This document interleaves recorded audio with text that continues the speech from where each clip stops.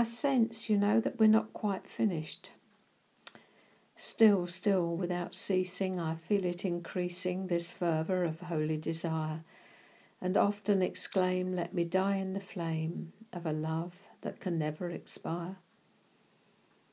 A poem of Madame Guyon, Martyr to the Holy Spirit, as she was described, is one I linger over and breathe out in prayer.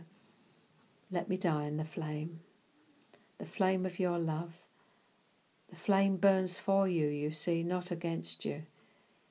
It's just that sometimes it doesn't feel like it.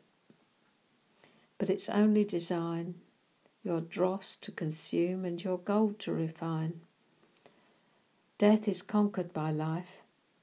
It's a slow process, step by step, choice by choice, to go the way of the spirit, not the way of the flesh. But fulcrum point is reached. We tip over, the balance changes, and at last there's more of you and less of me, until we can say all of you and none of me. When this point is reached, you will unconsciously give help and assistance to everyone who crosses your path.